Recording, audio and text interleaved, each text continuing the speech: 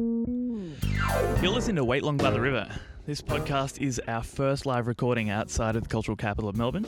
Mastermind Canberra producer Meg O'Connell was in the audience for our show with Darren Hanlon, and she sent me a lovely email the next day.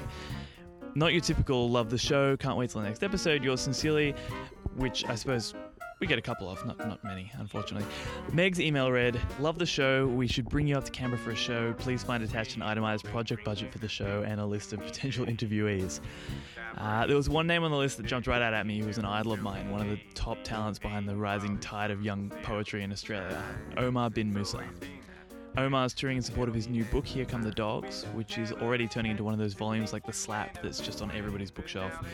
He and I perched on some bar stools in front of a really great crowd upstairs at Civic Pub and talked about why ordinary people's lives matter, why you'd never go into politics, spending your 30th birthday at Russell Crowe's house, and how a successful novel suddenly makes all your old enemies into new friends. He closes the show with some amazing poetry, stuff that he's never done anywhere else before. But I'll link to some more of his videos on the Facebook page, as well as his book and some other fun stuff. And if you like what you hear, come catch a live show at Some Velvet Morning, first Wednesday of every month. Now, over to Omar. There, but there's just going to be a moment's silence so it's easy for me to edit.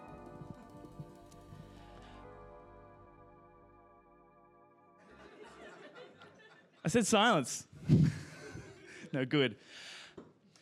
Hey, Canberra. Thank you so much for coming to Wait Long by the River, the show where we put one of those slanty cooking show mirrors up above the workbench of some of Australia's greatest creative minds so you can see how they slice and dice and make the delicious stuff that they make. Yeah, woos, that's exactly right. This is special. We're upstairs at Civic Pub live in Canberra. It's so good to be home, wandering around looking at the graffiti of Abyss and Hool on the walls.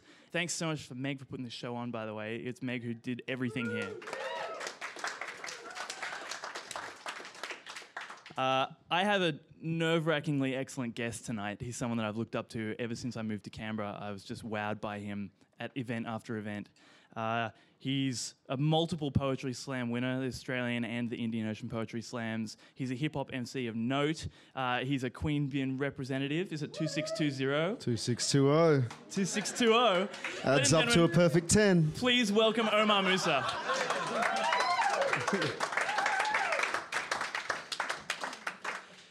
Now, this is a funny opportunity to catch you because you have basically been professionally interviewed for the last, since July.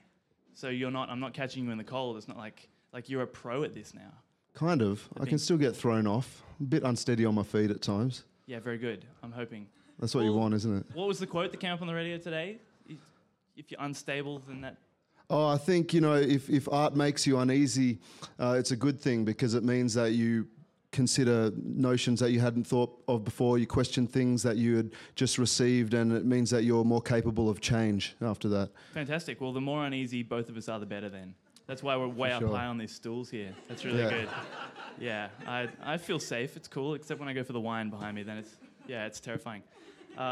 So you're touring a book, which I loved, which is such a relief because, a friend writes a book and then you read it and you really hope it's not going to be that awkward thing where the catalogue of ticks we were talking about before, where you scratch your neck and look at your foot and you're like, yeah, it's really brave.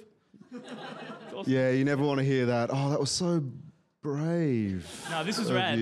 I wish desperately that I had your phone number so I could send you a gif of some guy jumping up and down in the air or whatever people do these days when they want to give someone a hug but they're really too far away. It's a real achievement, man. Thank you. Book. For those of you who haven't read it, it's called Here Come the Dogs. How many Here Come the Dogs readers? It counts if you're halfway through. And you have to make noise because it's video, oral medium.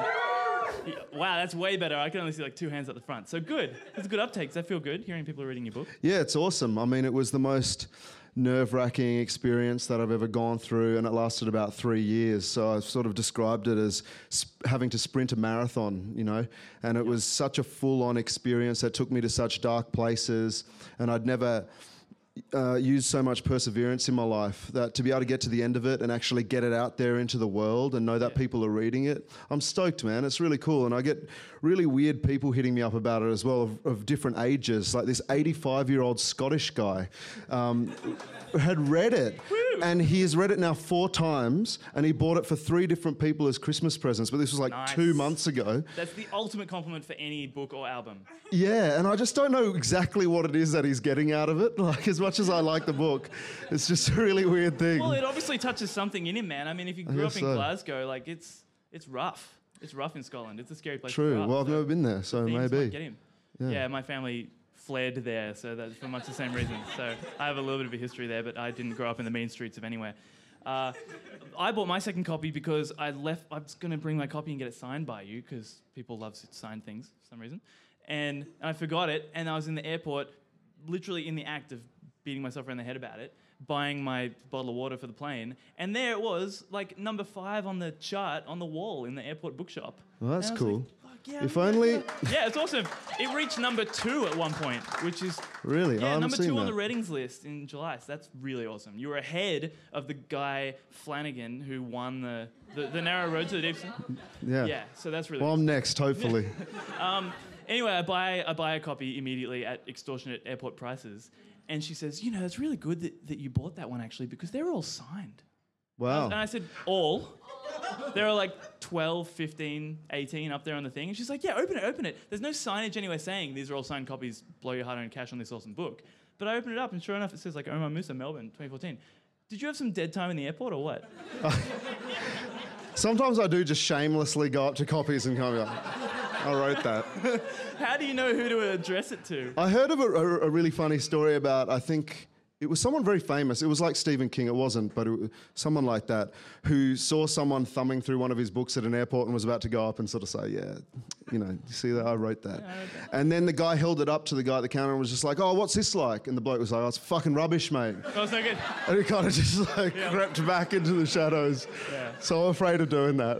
Right. They made a good movie with Jack Nicholson, but the book's rubbish. Just don't even go near it. Oh, well, you're not going to get that with the book. Oh, is there going to be a movie adaptation of the book? Is that a scoop? There's a few people talking about it. Yeah, that's awesome. I hope a few people includes like Jerry Bruckheimer or Andrew Denton. I hear he's got some free time. Maybe, yeah, he could play Solomon or Alex. Yeah, nice. Oh, of course. I was thinking it'd be cool to have Here Come the Dogs on ice. And that sort of works in 2 different ways. Yeah, because the fire as well, the edges could be melting in as you get closer to the edge. Totally. Yeah, so repressive. That's really good. You had some crazy high-profile recommendations for this book. Speaking of Andrew Denton, I mean, it's one of the eye-catching things about the cover is you've got the Trainspotting guy. Yeah, Irvin gosh, Welsh. That was huge for me because I've looked up to him for a long time. I read Trainspotting first when I was 13 after going to the movie at Electric Shadows Cinema when that still existed. Eye-opening. Yeah, it was. I snuck in. My mum, my mum accompanied me and helped me sneak in by means of a trench coat. And then... And once I got in, we walked through the door, and it was the bit where Renton is just diving into the toilet bowl and swimming through all the excrement. And I was just like, man, this is my type of movie, you know? Yeah, and then they chuck the glass over his shoulder into the thing, and the bar brawl breaks out. And I just loved that book anyway. Yeah. So it was just crazy for me. I met Irvin a few years ago at Jaipur Literary Festival. And then this year, it was kind of funny. I knew he was going to be at Sydney Writers Festival. We arranged to meet up because we kept in touch over the years. And actually, this will sound like a name drop, and it is. But Go for it. I had a huge debauched, drunken night out with him and Richard Flanagan, the guy who just won the Booker Award. Did you lord it over him about how you were above him on the charts? Oh, of course. Yeah. I mean, how was I to predict that he'd actually make something of himself, you know? But, but then at the end of the night, I'd told Irvin that I'd written this novel and I'd like him to look over it one time. And just as he kind of poured me into a cab, he was just like, oh, if you need some help with your book, just let me know. And I was just like, sweet. And I was up at like 7 a.m. the next day with a manuscript, just put it through the letterbox at the hotel. That makes the way you told that story makes me think that you wrote it in between getting pulled into the taxi and 7 a.m. the next day. Just like, oh, all right, this is my chance. Yeah. Well, the weird thing, it was kind of like that with the first draft, actually, because I sort of talked my way in to a book deal using my conniving, wily charms. Show me how you do that. I just put out a hip-hop album called Money Cat, and I was on radio in Melbourne being interviewed by Sophie Cunningham, who's an amazing writer and editor. And she was like, so what are you working on next? What comes next in the life of Omar Musa? And I was sort of like, well, I just want to impress her, you know. And I was like, well, I'm sort of working on this Dorothy Porter-esque verse novel about a masturbating arsonist and this and that. And then off air, she was like, that sounds absolutely amazing. When can I read something? And I'd literally written like 2 pages. So I just went home, you know, wrote for about a month. And that was the first chapter set at the Greyhound races, bunch of young dudes into hip-hop, doing cocaine. Definitely not autobiographical at all. And then I sent that to Sophie, and she was just like, we need to have a meeting about this. So we had a meeting. She said, I don't think you've got enough to give to any publishers, but maybe it's worth a shot. And I happened to know 2 different people at publishers. One was a mate's boyfriend, and one was the lady who used to run Bodacious Books in Queanbeyan in the not Riverside Plaza, the other Queen Bee Plaza, I think it was called. And she was at another publisher. So I sent them off. Both of them were interested. And then I had to somehow write a novel, and I had no idea what I was doing. And it kind of froze me up because as soon as there was kind of money and pressure and people were talking about it, I was like, what have I got myself into? Well, you've only got yourself to blame because you were the guy talking about it. I know. But that's the thing. I like to paint myself into a corner, and then there's so much overbearing shame at not doing something that then I have to do it. Yeah, very good call. Yeah. Wow. See, I think most writers always pretend that they're so noble, but I think oftentimes we write out of a sense more of revenge or shame, really, than anything else. Yeah, you know, we can't lionize ourselves too much. So which one was it for you? Mostly shame, but a little bit of revenge as well. I think that always plays a little bit of a part. See, that could go on to the haters, man. It could be Here Come the Dogs. Mostly revenge, a little bit of shame. Yeah, there we go. Yeah, it's a sweet byline. Yeah, I think so. That could be on a poster. I can imagine that, the movie poster. Yeah, well, I mean, movie posters makes me think of your book tour. It's not like your everyday sort of literary junket thing, right? You had music and stuff happening. It wasn't just like a book signing. Did you put all that together yourself? Was that all your idea? Most of it, yeah. Most of it was my idea. My publisher helped me out with a few key stops like Sydney, Melbourne, Canberra, Brisbane. But then there were certain places where they were saying, well, it's not really worth going there. People don't really buy books in, say, Darwin, hypothetically. I heard you had some like trouble in one place where no books were there. Yeah, I sort of encountered the biggest asshole in the whole publishing industry or book selling industry somehow. Name names. Well, there's only one bookshop in Alice Springs, so it's not hard. That's why I didn't want to do it myself. I wanted to, Yeah, it was just insane. He sort of called me the day before the show. I just got into Alice Springs. He said, I couldn't be bothered ordering the books in. They're not going to sell anyway. And so I'd kind of paid, however much, $400 to go there, and there were no books. I had to freight them in from Melbourne. But I think he might have just been going a little bit loopy. Yeah, maybe he was just having trouble himself. I think so, because he then started going on about how demanding I was being and wanting to have books at my book launch and how much of a diva I was. It was just, it was madness. That's too much. Yeah, it was too much. So is traveling around like that sort of your lifestyle anyway, or are you more of a home No, I'm type? pretty nomadic, really, although for the last year of writing the book, I moved back to Queanbeyan, just because I needed a bit of peace and quiet after living in Melbourne 3.5 years. It's kind of it's full of debauchery and temptation on every corner. There's no debauchery and temptation in Queanbeyan? Well, there's a little bit, but I find it easier to kind of hide away from it. Yep. And there's only so much debauchery and temptation you can get up to when you're living in a small flat with your mum. Really. Yeah, so much, not none. That's true. That is true. But only so much. Let's not go there. Your mum seems pretty cool. She snuck you into train spotting, so she's obviously got a good head on her shoulders. Yeah, she's cool. I always say she's a true believer in the arts. She has been for a long time, supporting the Canberra arts scene. She feels just compelled to support people, young artists, and sometimes even when she's really burnt out, I'll be saying, why are you going out to this theatre event or this gallery event? She says, no, I have to, because these young people deserve support and blah, blah. And she always said at a young age that basically with the arts, as far as the arts was concerned, anything goes. She would let me watch anything as long as we could talk about it afterwards.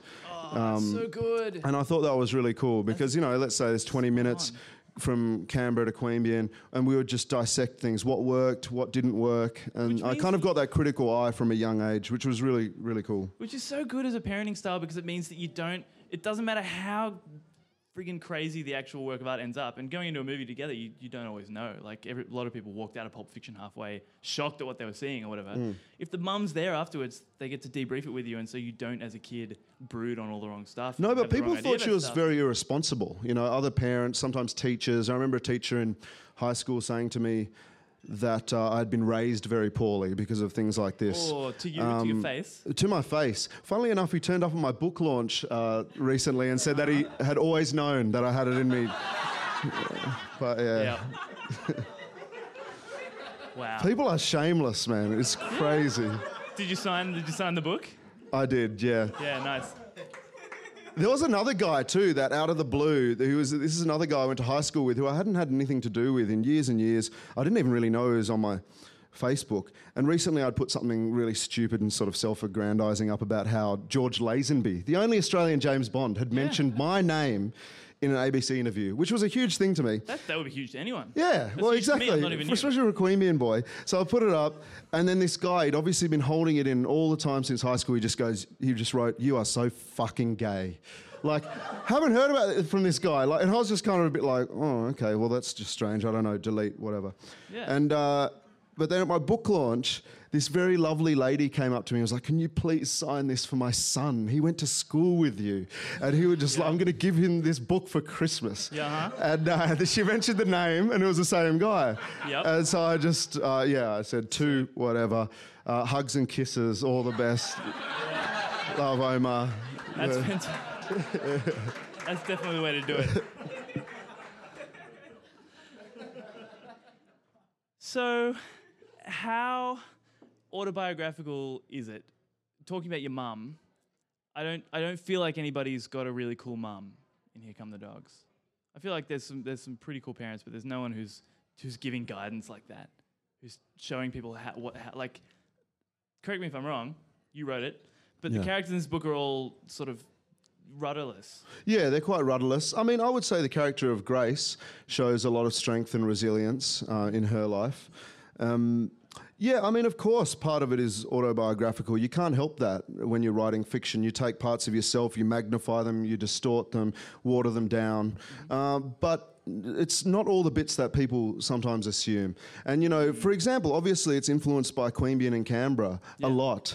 But then I wanted to play fast and loose with that and take imaginative leaps and kind of raise this small town into the arena of myth, really. Nice. Because I think a lot of people do that with coastal towns, outback towns in the bush. You know, they play a certain part in Australian mythology. Yep. But towns kind of like Queanbeyan don't really, because they're sort of weird mixtures of country and city. They're suburban, got people from all around the world somehow trying to forge a community. Yep. And I wanted to raise that to the level of myth to hopefully say something about Australia. So, I mean, this book is not really about a town. It's about Australian society, I think.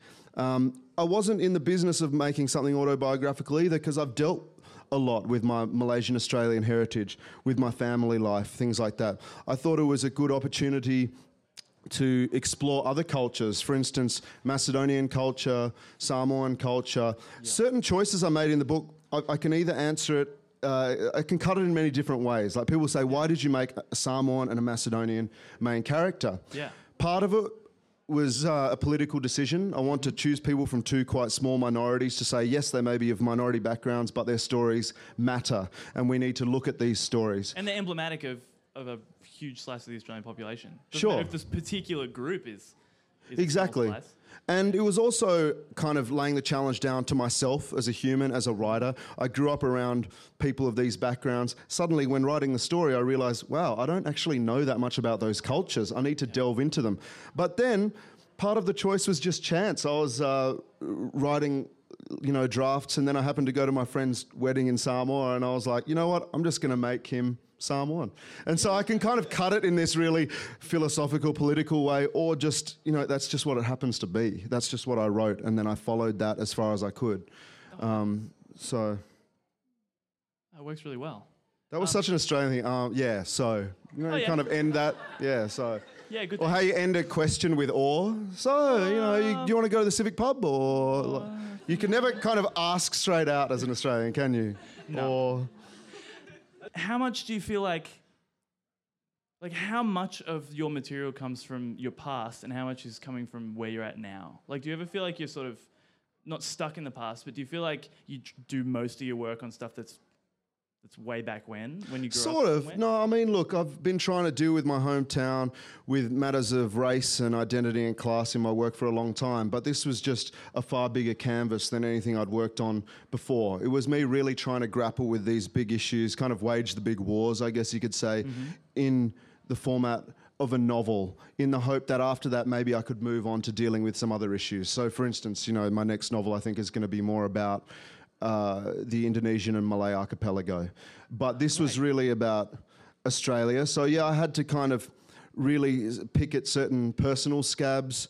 I would say, oftentimes people think I'm more like Solomon, but I would say certain parts of me are more like Jimmy in terms of feeling very powerless and things like that. And I wanted to magnify those feelings and really push them to the extremes, because I think that's one of the main themes that goes through the book is powerlessness, and so many people feel that because of the chaos that we live in Australian society, and often things that are beyond our control, and so that's where the metaphor of the dogs comes in that people often ask about. Greyhounds, they race and race and race, and they're running so fast, but they never catch the rabbit, the artificial rabbit that they're running after. And the true winner is a man in the stands with a ticket in his hands, And I think a lot of people in Australian society feel that way and feel as if they're living on the margins. And not just people of certain ethnic backgrounds. I mean, I think a lot of Anglo-Australians feel that way as well. Yeah, I mean, it just makes me think of school. I feel like school, everybody feels alienated from everybody else, except maybe 2 or 3 people who don't really understand what's going on. Yeah. Who don't realise that they're alienated. I have to believe for my own personal reasons that they really are still. It's fake. But yeah, I mean, do you feel like now you've pushed that? Do you feel like you've gone as far as you can on that stuff for now, or is your next book after the Indonesian archipelago? The next one I wanted to. I was just thinking to myself, well, literary fiction doesn't really sell that much, so I'm just going to write the corniest thriller just to give to the masses and write it under a fake name. But then I started writing this thing set in a futuristic Sydney after the apocalypse has happened, and there's a sleuth called Cole Mirrorman who's searching for a killer on the loose. But then as I started, and there were robotic platypi, robotic prostitutes, it was madness. Obviously autobiographical. Yeah, well, exactly. But then as I started writing it, I was kind of like, this is actually pretty cool. I would maybe put my name to this. So I've already got the 2 ideas for the next few novels. But no, I mean, look, the matters of class and race and gender and generation in Australia are not ones that are just suddenly going to go away in my work because I've written one book. I'm sure I'll be dealing with them into old age if, I get there. And I think these questions are ones that are going to be raised in Australian letters for probably centuries to come. Yeah, if we ever sort them out. I don't think we will. Last that long, yeah. Well, doubtful. Not that I'm not optimistic, but I just don't have any faith in humanity. No, me either. That's okay. I mean, you say that people might pin the Solomon comparison on you, and it might not be true, but spoiler alert, most of the way through the book, I don't know. How do you feel about spoilers? Let's talk about that. I don't mind. I mean, it's one of those things, like, that someone is going to start a fire in the book, so it's not a spoiler. Like, there was a little bit... there's going to be dogs. There's going to be dogs. Yep. Exactly. But what was the thing you were going to spoil? Well, so, there you go. Sol has to... He's faced with the choice of whether or not to leave Queanbeyan. He has a great opportunity. Right. It's not Queanbeyan, by the way. I thought we'd established that, yeah. He's faced with the opportunity to leave the town, capital T, and chooses not to. Right. And I know that you've got that awesome character right there who can criticize him for that and be like, no, you really should. You're wasting an opportunity. This is a terrible decision. But it's still left a bit ambiguous. You don't really judge as the writer. You just say, no, he's made his choice. It has its goods and its bads, but whatever. Does that really sum up how you feel about escaping from town? Like, you've come back. Are you back for good? Are you back for a little while, but you feel like you've got to get out again? I'm not sure about my own approach to Queanbeyan and Canberra, where I stand on that. In terms of the characters, each of them was supposed to represent a different attitude towards Australia as someone of a migrant background. Yeah. So that was the idea with Solomon. I mean, he sees Australia as chaotic and very ugly, but it's the only Australia he knows, and why not work? We have to work with it in some way. Yeah. And I guess I sort of share that. But then another character thinks maybe it's time to move back to the homeland and that Australia has never tried to accept him. And then another person thinks we should burn the whole place down. And I sort of share some of those sentiments as well. Yeah. So yeah, that's what I was trying to express through those different characters, was different attitudes that certain second generationers have towards Australia and the complexities of that and the contradictions as well. Basically, I mean, that's something I've been trying to get at in my work for ages and ages, is how you can love and hate a place in equal measure. Not easy. No, it's not, but it's life. A lot of people, I mean, how many people here have heard Omar perform before in the past?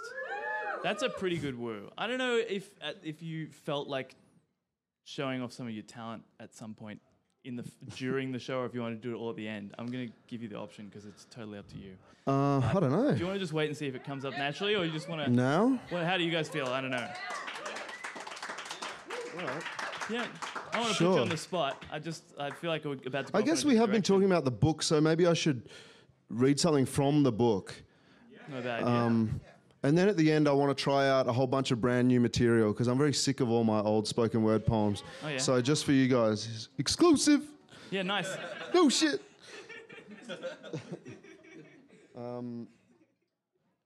That's so, my copy of the book. yeah, I'm You've trying to... dog-eared a certain page that Yes, you're not going here to it find is. it. Oh, good. Okay, this is from the end, from the fire scene. It's not a spoiler, I don't think. We all know that it's coming. I want to write about the fire. A monstrous, deranged chaos prevails. A cardiogram of the nation is written into the rumbling flames. From the Eyre Peninsula to Gippsland to the Blue Mountains, horizons shimmer and bend. The needle on the fire danger sign points to catastrophic and code red. Life and death are both staunch in their will to survive. The large and small clash against one another. Wind, land, water, fire, and man, embroiled in a tussle with no resolution except that it must happen again. There is sobbing and screaming, sirens, black clouds cauliflower. Rubber is scribbled on asphalt as trucks swerve through the firewall.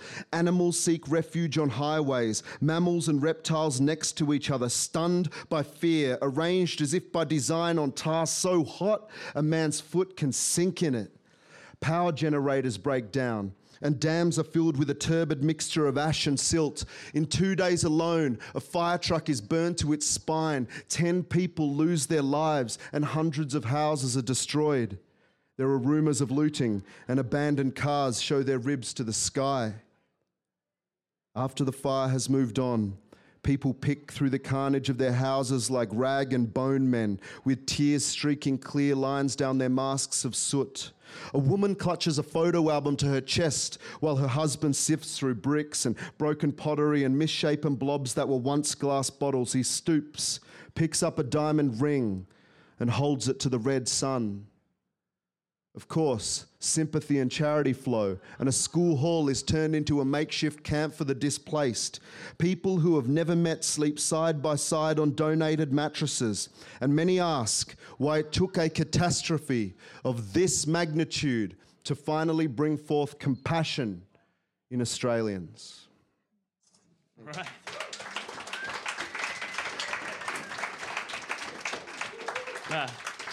Never been so close to that before. It's almost like a force. That's awesome. I've never realised just how much of a companion while you're delivering your poems your gesticulation is. Like your hand, it presages points and it illuminates points and, Sure. and it brings things in and then it builds the suspense totally separate from the prose that you've written or as part of it. I mean, is that something that you practice? I've never seen anybody have the same sort of bobbing and weaving with it. It's like you're a boxer or something. Yeah, I've tried to be very physical with it. My first notion of poetry was that it should be performed and be physical, because there's a very rich history of that in Malaysia and Indonesia. My dad, when I was about 8 years old, he introduced me to an Indonesian poet who was very famous and said, "You see this guy, when he gets up, he doesn't use the page, he just recites it with full force to a stadium full of people at political rallies. It's living and breathing and bleeding." And that really affected me, and I always wanted to do a form of poetry like that. And also early on, some of my favourite wordsmiths that I paid attention to were all orators. I had quite a religious upbringing, and And so I would see people delivering speeches at the mosque, and I was really into the black Muslims. Malcolm X was my hero when I was in year 8. And people like Louis Farrakhan, I would always watch, and I thought it was amazing the way they could modulate their voices and use their hands to get their messages across. And it just seemed like an extra weapon in your artillery to use. And then I would read about orators and the way that they would do it, and there were some fascinating things like Cicero, the great Roman orator. He said that the best hand gesture to use while performing is this.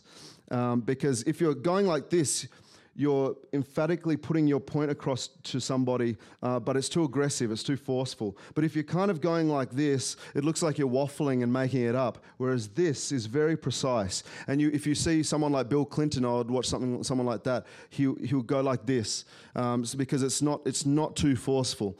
But then, of course, you can kind of mix it all together and you can be like, look, I understand what the opposition is saying. However, the important point here is... Anyway, I thought things like that were amazing. Wow. And then someone like Stanislavski would say in theatre that there are many different ways you can fall off a table or off a stool and evoke different emotions within an audience. There's one way of doing it that will make it seem completely ridiculous and they'll laugh. Then there's another way that will look very tragic and you'll feel for that person. Yeah. So it's the same with your hand gestures, I think. Man, I hope that's not prescient because these stools really don't feel that safe. Well, yeah. That's good. That's good. I also love that we just went through a really fascinating visual explanation for an audio medium. So that's really great. Oh yeah, pointing, sorry about there's that. Some fingers held together. It's cool. If you ever want to look me up, whoever's listening out in cyberspace, I'll explain it all to you in person, and it'll make perfect sense. I promise. I read something that really caught my eye in a Sydney Morning Herald article about you, in which you were saying that you hadn't really formed the sentences yet to answer the questions about the book. Someone was obviously asking you questions about Here Come the Dogs, and you were like, I haven't really formed those sentences yet. I'm exploring how to answer these questions. They must be well and truly formed by now, right? Sort of. No, not really. I mean, this is the thing. I had less than 3 weeks less than 4 weeks, between handing in the manuscript and having it published in stores. And I was already on the media trail immediately as soon as I'd handed it in. So a lot of the stuff I'm going on to you guys is kind of bullshit, really. I haven't had good conversation, we call it. It's good conversation. Okay, good conversation. But I haven't had the distance yet at all. I've been going non-stop since then. So I haven't had that perspective to sort of step back and really think about what I was trying to say exactly, or say it with any eloquence or articulation. You're doing all right. But I think you'd only figure it out a couple of years away from a book.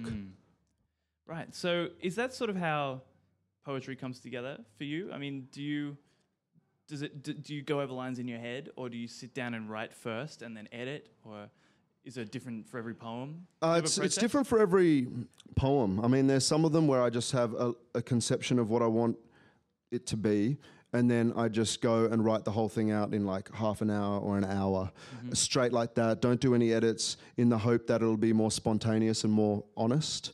But then there are other ones where I've just got little random images floating around in my diary, and then I slowly bring them together over a long period of time. And it was kind of like that with the novel. I didn't really know exactly where I was going, so I had to kind of write in the dark a little bit and then keep notes on the side in order to make the plot go forward and to have some kind of structure. And you said that you went back to Queen Bean for a year to write, but do you... That was to save money, really. Yeah, fair enough. Yeah. You seem like you put out a lot of material, like between poetry and albums and performances and appearances in the book. I mean, do you feel like you have a high workload? Are you a workaholic? I think I am. Pause? Yeah, I don't really have much else going on,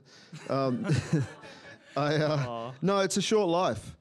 I'm always very aware of mortality. I was saying this when Chris interviewed me. It sounds very morbid, But, oftentimes when someone in your family dies or a friend, you see on Facebook everyone being like, oh, well, this should remind us how short and precious life is. We should think about that every day. But people don't, they act as if they've got so much time and we don't have a minute to waste, really. And so I'm always thinking of that. Like I was living under this burden or the fear that I might get run over by a truck or something before I could get this piece of work out. And I think about that. And it's very stressful. It's high pressure.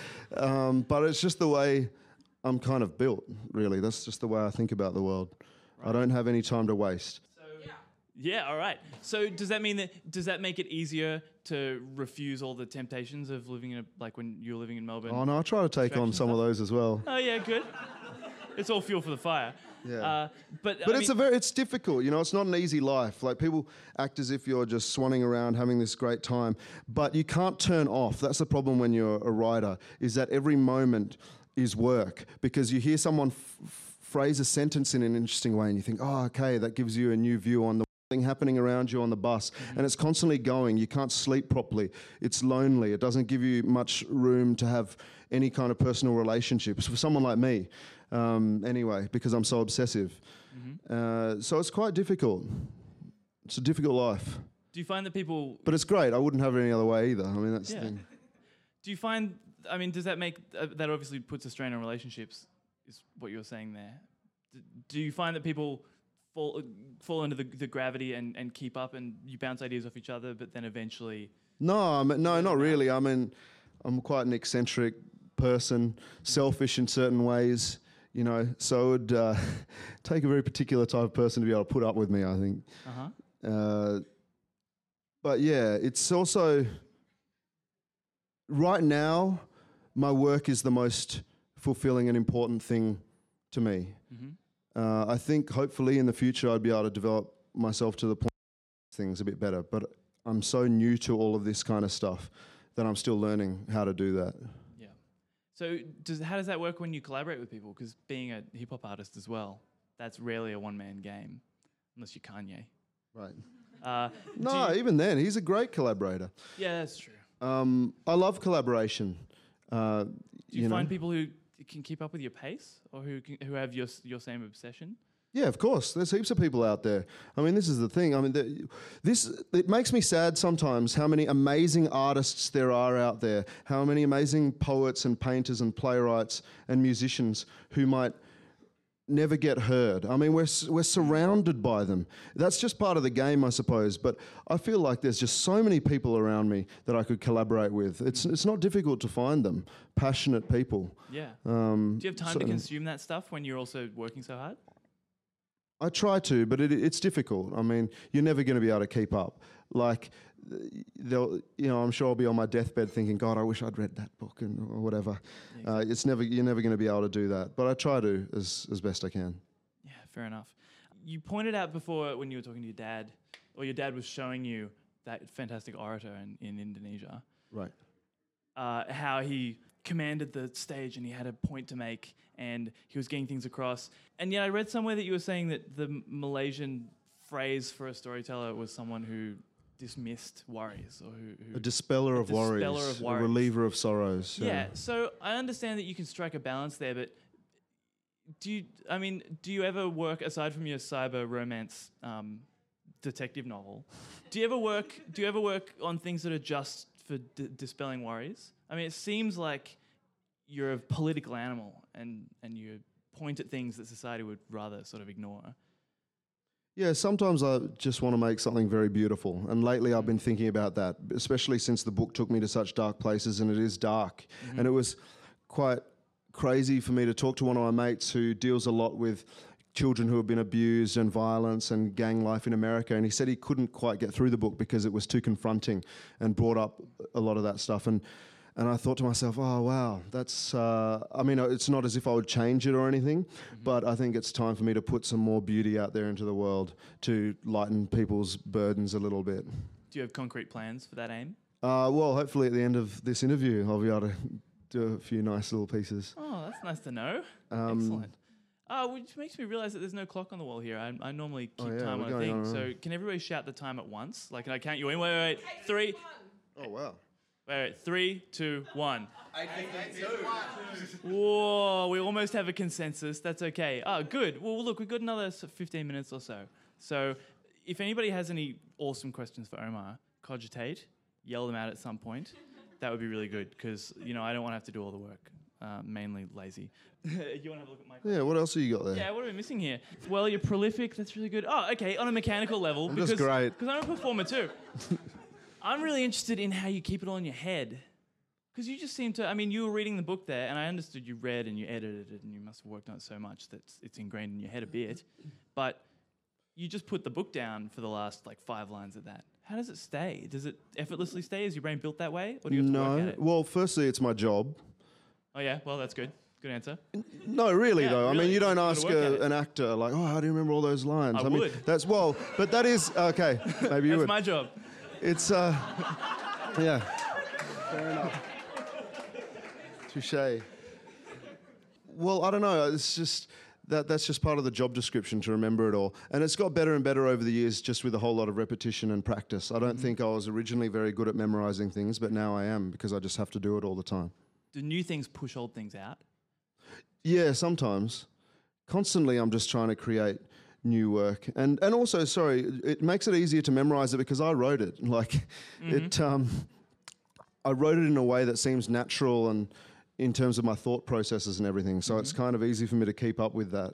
Yeah, you can think, what would Omar have written here? I am Omar. Yeah, exactly. Fantastic. Rhymes are easier to remember for some reason as well. Oh, that's as old as time, right? Yeah. Like the old awesome Norse Skellig writers or whatever they were always it was always metaphor and rhyme and metaphor. Yeah. And the two things that can keep things in your head. You seem to have a good grasp of both of those things. So I think you're way ahead of the Norse. Well, doing a great job. Although, that makes me wonder, you write so forcefully about Australia and you obviously have some really experience in Indonesia and Malaysia, like Parang. Parang, yeah. Parang is fantastic reading. Are you ever going to write out of your context? Do you ever want to go to Brazil? Or definitely. Really? Yeah. I was thinking about trying to write something set in Guatemala. I was there for a couple of months. Yeah. And I thought that would be really amazing. It's just all a matter of time, man. It's just, there's only so much I can do. Yeah, right? You could die at any moment. Yeah, well, exactly. Yeah. Right now. Hopefully. I feel like I am right now.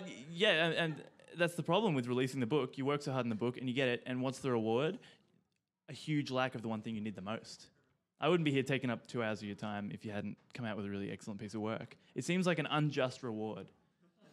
All you want is time, right? Yeah, well, exactly. And you get less and less. Yeah, you get less and less as it all goes on.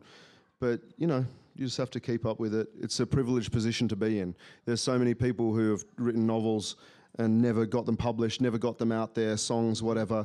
People have killed themselves, about not being able to get their book published. So it's a huge... it was a huge responsibility to do a good job with this. I knew that. It was a privilege. Wow, it's great that you have this strong sense of ethics on the forefront of your mind. It seems like you're driven by these moral concerns. That's really cool. Is that true? Am I just painting that? I don't know. One part of me thinks that I'm a very amoral man, and I certainly don't think I'm a moral arbiter of all that's good or anything. I don't, and that's why I try to write stuff that doesn't have any judgment or the authorial voice sort of coming in and casting judgment on something. And people sometimes find that frustrating, I think, because especially when you get questions like, should poets be political? And oftentimes what they mean is should they be polemicists, and be pushing a certain political ideology? And I don't think they should be. Art by its very nature is political because life is, and it also depends on who's telling a certain story. But I don't think you should be forced into that, and I don't like that type of work either.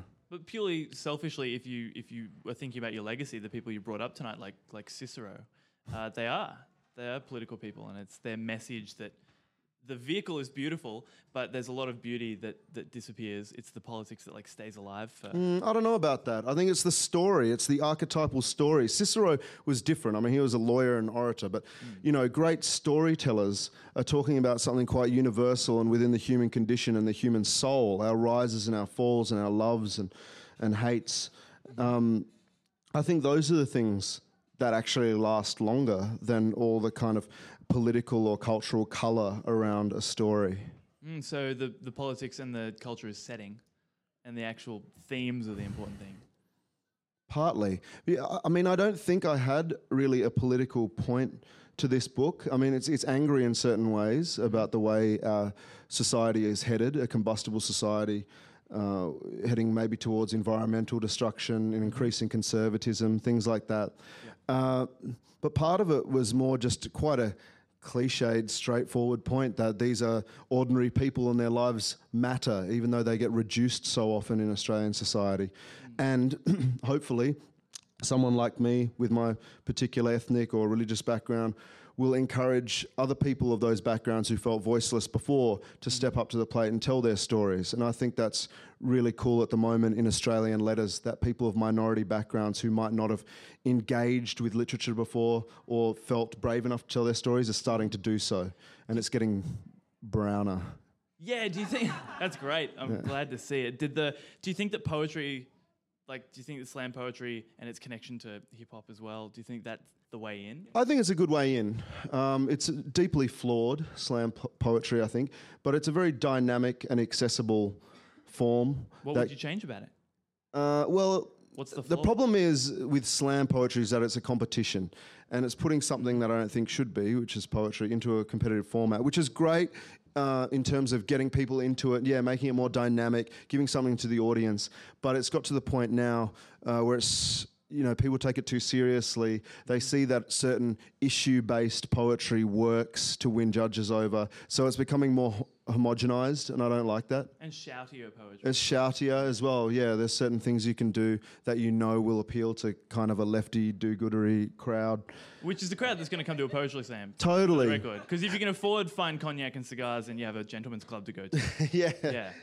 And one part of me says, that's really cool. At least there's a spot in Australian society, given the current climate, that people can actually talk about these things. But another part of me thinks that it's kind of shameless, and I'm a bit sad that maybe I played a part in encouraging all of that. Are you involved with the community of fantastic slam poets at the moment? Do you hang out with Luke Lesson and Will Small and... Yeah. I mean, I know all those guys, but I also try to stand apart. I don't like to be part of cliques or groups or anything like that. Is there a clique? Well, I think there are just in music, there are always cliques. In hip-hop, there are. In poetry, whatever. But I think it's more important just to stand alone. I mean, I've always done that from a young age. And it's better, I think, to be an outsider because you can get more of a perspective on things. If you're starting to buy into groups or cliques, then, I don't think... your art suffers because of that, I would say. Good point. I mean, obviously, Queanbeyan it's an opportunity there because there aren't enough people to form a clique, are there? Totally. That's my one. There's the new arts shed, the queue. They've got the new sculptures down next to the river. Oh, that's good to hear. Sculptures in the river in the shape of trolleys with algae on them and stuff. Do you reckon that were you involved in shopping trolleys and things that were... I don't want you to involved perjure in yourself. shopping trolleys. I don't want you to perjure yourself on the record because this is going to be saved for 1,000 years by the National Archives. But I mean, did it inform your art being in a lawless sort of area? No, I don't think it's lawless.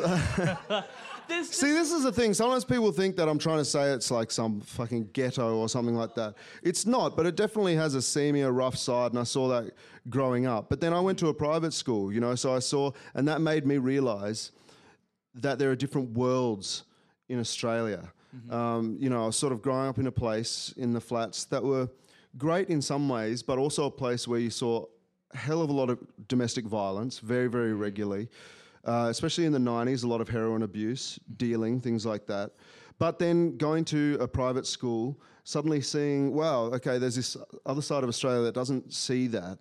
And these worlds are coexisting in a very small place. And there is class in Australia. That's what it made me realise. So no, it's not lawless, but I mean, it's a working class place that has its rough edges, and I want to write about that because oftentimes people ignore that when they're trying to put up this glossy kind of facade about their view of Australia. What's the function of exposing the lawlessness stuff? Is it just awareness, or do you think that it'll actually make a change? Just by putting make it in a front change? Of Can you? Is that a goal of yours? No. Or are you trying to avoid that? You don't. I don't think poets can really change anything. You have that great line about left-wing activists sipping red wine and talking. Yeah, I mean, policy and guns change things. You know, I think poets can help alleviate some of the sorrows. They can describe the world. They can help us understand ourselves. Poets and musicians can help change a few minds on an individual basis, but we can't aggrandize them too much. I mean, there's not been one great song that has changed the world. You know, people wanting that to happen, I think, is very naive. But songwriters and poets... What's that? Hold on. What's that? Yeah, it was good, but did it mean that Aboriginal people's life expectancy suddenly went through the roof, you know, or up to equal with other people's? No, I mean, music and poetry goes hand in hand with other social movements, but I don't think it leads the way. Oh, so it's a reflection, not the leading edge. It's a support. Fuck, what do I know? I mean, I don't know. But I think there's just always this thing like, you know, can music change the world? Can poetry change the world? And we like to think that we can. But if we're being really honest, I mean, all we can hope for is to provide a little bit of insight and relieve some burdens on quite an individual basis and make the world a tiny bit more tolerable. Dispel some worries. Yeah, dispel some worries. You could call that a revolutionary act. But I don't know, I think that's focusing on the symbolism over material change a little bit too much. And that's something that people on the left are too preoccupied by and is too alluring, I think. Do you reckon you'd ever get into politics? No. No, why would I want to? No. Then, when would I get the time to write cool books and poems and songs? Oh, yeah, good point. Hey, Winston Churchill did some lovely paintings while he was in office. Oh, there we go. Yeah. I actually write a lot of my stuff in the bath like Winston Churchill. See, that's the kind of scoop. There's an image you can take away with you. Yeah, please. The bath. Yeah. That's fantastic. Does that mean that you're not going to stay somewhere unless it's got a decent bath? Like when you're looking at a rental property, do you go straight to the bathroom? I love having a good old bath. I mean, it's quite a sordid activity, isn't it? Well, it depends what you're doing. No, it is. But just in general, you're sitting in your own muck. Yeah, and the water is a lens, and all it does is magnify basically your knee to your belly button. Yeah, and your rubber ducky. Yeah, and Rubber Ducky. He's the one who makes bath time lots of fun. No one's going to underestimate the value of Rubber Ducky. How do you keep your pens and paper and stuff from getting wet? Or it's all up here, in the head? Some of it's in the head, visual. Some of it's... this is really weird. Some of it's on my laptop. It's quite a small bath, so your knees are kind of up, the laptop rests there. It's dangerous, man. We need to run a Kickstarter for a bigger bath with a platform that you can put your stuff on. See, this is what I'm talking about. You know, you've got to live on the edge. An artist should risk it all every time. At any moment that laptop could fall in the bath. Exactly. You might not finish your book. And that's it. Yeah. Wow. And I warned you. I told you. I didn't have long to go. That's an enduring image of the suffering artist lifestyle that you live, man. It's really sad and pathetic, isn't it? No, that gives me an insight into your life like nothing else has. Yeah, there we go. I really appreciate that. Look, that's what, I'm so content with the bath time image. I'm happy to wrap it up there. But I wonder if anybody else has got any burning questions before I do, because this is a great opportunity. I might be getting sick of. I think you're sick of me. No way, man. I'm just like You have so much coming up this weekend. You guys might not know this guy's life is crazy. He has to hang out with Marie Cardi twice this weekend. You're on the book club, right? On ABC. Yeah, I am. Yeah. I'm on. Not that she's particularly tiring. She must be, right? She's amazing. Yeah, I'm sort of secretly in love with her. Not so secretly now. I mean, I guess. National Archives, 1,000 years. That's good. And then I'm doing Men of Letters on Sunday, which should be really cool. Yeah, alongside Sydney, right? Scott Ludlam and Dicko from Australian Idol. Isn't Dicko the little guy with the blue hat and the black hair? Is he? No, he's that English guy, isn't he? Yeah. That's Dickie Nee. Okay, sorry. That's good. Dickie Nee, no, he's real. He's the little thing with the... Yeah, but someone is into... Did you hear about the woman who was stalking Aggro? The aggro guy, there was a big Today Tonight special. That it was is like, awesome. It's unbelievable, a star of Australian television. You will know who he is. And then you actually watch the show, and it's like, it's the guy from Aggro. And he's saying like, oh, I wonder what Aggro would say about this. He was a real misogynist bastard, wasn't he, Aggro? He was, he was a creep. Oh, well, I guess he was only like knee high of the... Oh, no, he's like the monster with the... Yeah, with mouth. the monobrow. Yeah. It's pretty aggro. Oh, man, I remember when I was a kid, I went to the Aggro live show. It was in like Belconnen or something like that. Yeah, the mall. And it was and it was crazy. He was just a full-on sleaze. Like, it was quite offensive, you know. Really? Even at that young age. Well, because he can see from Dad under the had, table. you know, put his hands over my ears. Yeah, well, exactly. Were Is you that low? taken up on stage? No. I was just watching. Yeah, Yeah. nice. So your mum But took I you even out I to- had a moral compass even back then. Yeah, so which is worse, aggro live at Belconnen Mall or train spotting for a young child? Which is going to end you up in a worse place? Which should I think parents not be taking you aggro. to? Because he was always talking about, like, he was trying to look under the skirt of, like, the girls. He was making comments about the girls' asses and everything like that.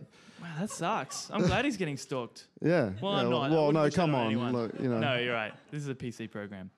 Although the bath image. Yeah. That's going Should I on do the some cover. poetry? Please. Yeah? Yeah.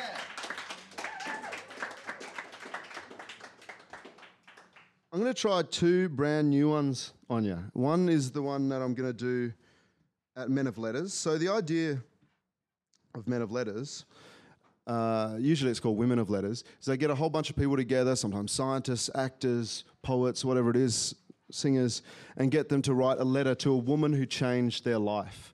So it's really cool. But this time it's Men of Letters, so it's all men doing it. And I wrote to Billie Holiday. Nice. So it's called Dear Lady Day. Dear Lady Day, before I saw a picture of you, head tilted back, making your fingers snap with a half smile, styled in a white dress, hair pinned with triple flowers. Before I saw the expressive eyebrows, the white teeth and foul mouth rinsed in whiskey and creme de menthe, I heard a voice. Day 1, when Mum pushed a tape with her thumb into the cassette player of our old white Mazda, I heard a voice. Scarred and exquisite, gold leaf and gutter, cigarettes and syrup, tough as the bed of nails you slept on, transmuted into playful buoyancy. A voice of fire on a black river of tape, toying with the rhythm, smoke cloying and written into sax, strings and keys. The black river of highway unfolded before my family of 3. We listened. My father told me that most pop music was sinful, so I was only allowed a small selection of tapes, but somehow you and Bob Marley made the cut. Was it that he couldn't understand exactly what you were saying, your backstory, sex, drugs, on parole, the bath of mustard water you sat in to get rid of the baby, your proclivity for men and women, or was it something in your voice that affected him too? On every road trip from Queanbeyan to Queensland, we were transported into 50s nightclubs with a dusty crackle. We worked that tape to death. Why not take all of me, you said. And we did. Dear Lady Day, the world is as large as it is close. The right type of voice with all its jagged or wedded edges can cut through an ocean, through a generation or 3. So when you spoke of strange fruit in the south swinging from trees, I'd heard similar tales of similar fruit on the south coast of New South Wales, if the yarns and whispered history of old fellas was to be believed. And those scars you had, yeah, we saw plenty of those in Canberra and Queanbeyan in the 90s. People on the nod, each bearing a brutal map of stars on the arms, pinpointing the direction to hurtful gods. And when you spoke of your man who wasn't true, who beat you too, when you asked, what can I do? I knew, up close, what you meant. Up close about charming, violent men, about what a poisonous addiction they can be, about the beating hearts of the beaten trapped within flat block cement. They say it was your sax player, Lester Young, who you truly, truly loved, though most likely you were never lovers. There's footage of you singing fine and mellow, reuniting with him on stage for the very last time.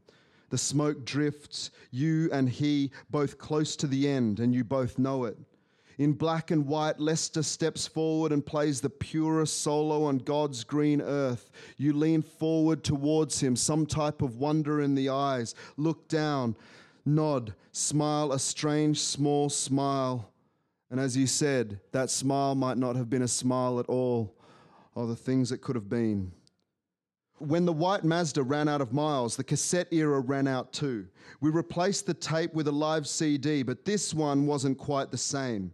It wasn't one of your good days, your words unintelligible, that voice sapped and hopeless. When my mum explained how young you had died and from what, I felt sorry for you. But nowadays, not so much, because we all die.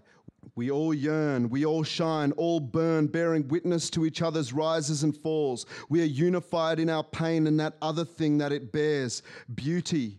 You lived the way you wanted, this bright hyphen between darkness and darkness. And it wasn't about perfection, it was about feeling. But somehow that made it perfect.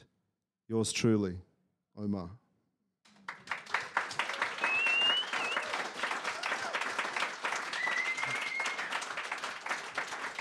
I'll do one more.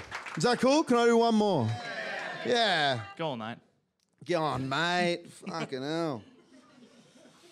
I don't have a name for this. Maybe you guys can help me come up with one. I feel a ferocity in me, a talons out, tiger teeth ferocity. It's that of a man who faced too many polite brush-offs and fuck yous, too many journalists with bloody shirt fronts and airports that blur into one, of he who dwells where the bird of paradise plumes in a syringe and the pills fall like fresh rain, the ferocity of a prince who writes a eulogy for the king who still lives, of the flag with no land, the land with no flag, the border that's had its back broken again and again and again, the ferocity of a last kiss. I feel that. But these things, all of these things, I inhale them and push them out as ink-dressed dancers. I don't write poems to right my wrongs. Nowadays, I write poems to write my wrongs down. But still, call it alchemy.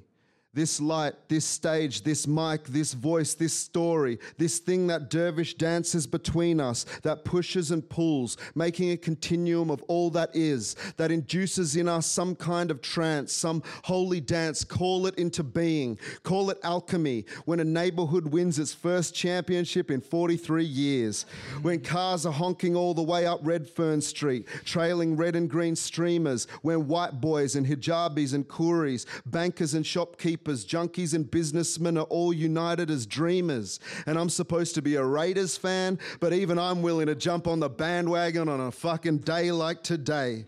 So call it alchemy, yeah. Call it alchemy, when her lowest moment becomes her most glorious harmony, when that baby left on the steps becomes a statesman, when a beathead chops the sample just right and you're with your boys, freestyling in a vacant lot and it is pure joy, and the tip of that J turns into a burning branch to put out the eyes of the Cyclops. Call it alchemy, when the light shines exactly behind her hair, each strand incandescent into something so rare, I promise. I strung 60 of my heartbeats into a necklace for you, one for every breath we take in a minute. This moment lasts less than a second, but at least we dwelled in it. Call it alchemy, when the day comes that we no longer see the other as a potential enemy, we just see their potential, and call forth all your courage when the final bell tolls and the faceless shows its golden face, and you walk arm in arm with yourself over that final starlit mile. Thank you. Oh yeah, alchemy. There we go. Nailed it. Yeah. Thanks to Chris. Just on South Sydney before we go, because that was exciting. That was awesome. Russell Crowe, I went straight to his Twitter account because he's a prolific Twitterer and he loves South Sydney. You have a Russell Crowe connection. I just made that connection then. Right. You played at his birthday, didn't you? No, he threw me a birthday party. What? This year at his house in Coffs Harbour. You kept that under your hood? You could have opened with that. That's cool. Really? I don't know. Isn't that awesome? That's kind of shameless. No, it's great. But then again, I am very shameless. But no, he invited me to come and perform at this weird variety show he was throwing. It was the strangest lineup. I thought it was like this dude from Grinspoon, then me, then like One Direction's producer. And it was just so bizarre. Was the producer's act that he like picked 5 boys out of the audience and put them together? Yeah, and just played guitar. Yeah. He was a very cool guy. But then it was my 30th birthday while I was up there, and I didn't know anyone, and I didn't realise I would be staying with him on the big property. And so I kind of wrote in this email, and I was like, hey man, this will seem really weird, but my 30th is actually going to be on this date, and I don't know anyone in Coffs Harbour besides you. Do you want to have a drink or something? Like, you know? And he just wrote this email back, just one sentence, and it just goes, don't worry, mate, you will be celebrated. RC. It's completely strange. And so, yeah, I got to, I mean, it was just weird. Some of those guys who were playing, like I met them up there on the property, and it's just this whole different world. And it's kind of, it was cool. He was very hospitable, very intelligent, charismatic man. But that world is not really something I want to be a part of, that whole kind of glitz and glamour thing. It was interesting to see for like a week or a few days. But I think, again, as I said, if you buy too much into all of that, into that lifestyle, into the kind of sugar highs of kudos and all that, then you won't hold yourself to the same standards as a rider, and I think it will be detrimental to you. But anyway, it was good fun. It was mad. Oh, well, guys, join me in thanking Omar for coming with us tonight. This is great. Thanks so much, man.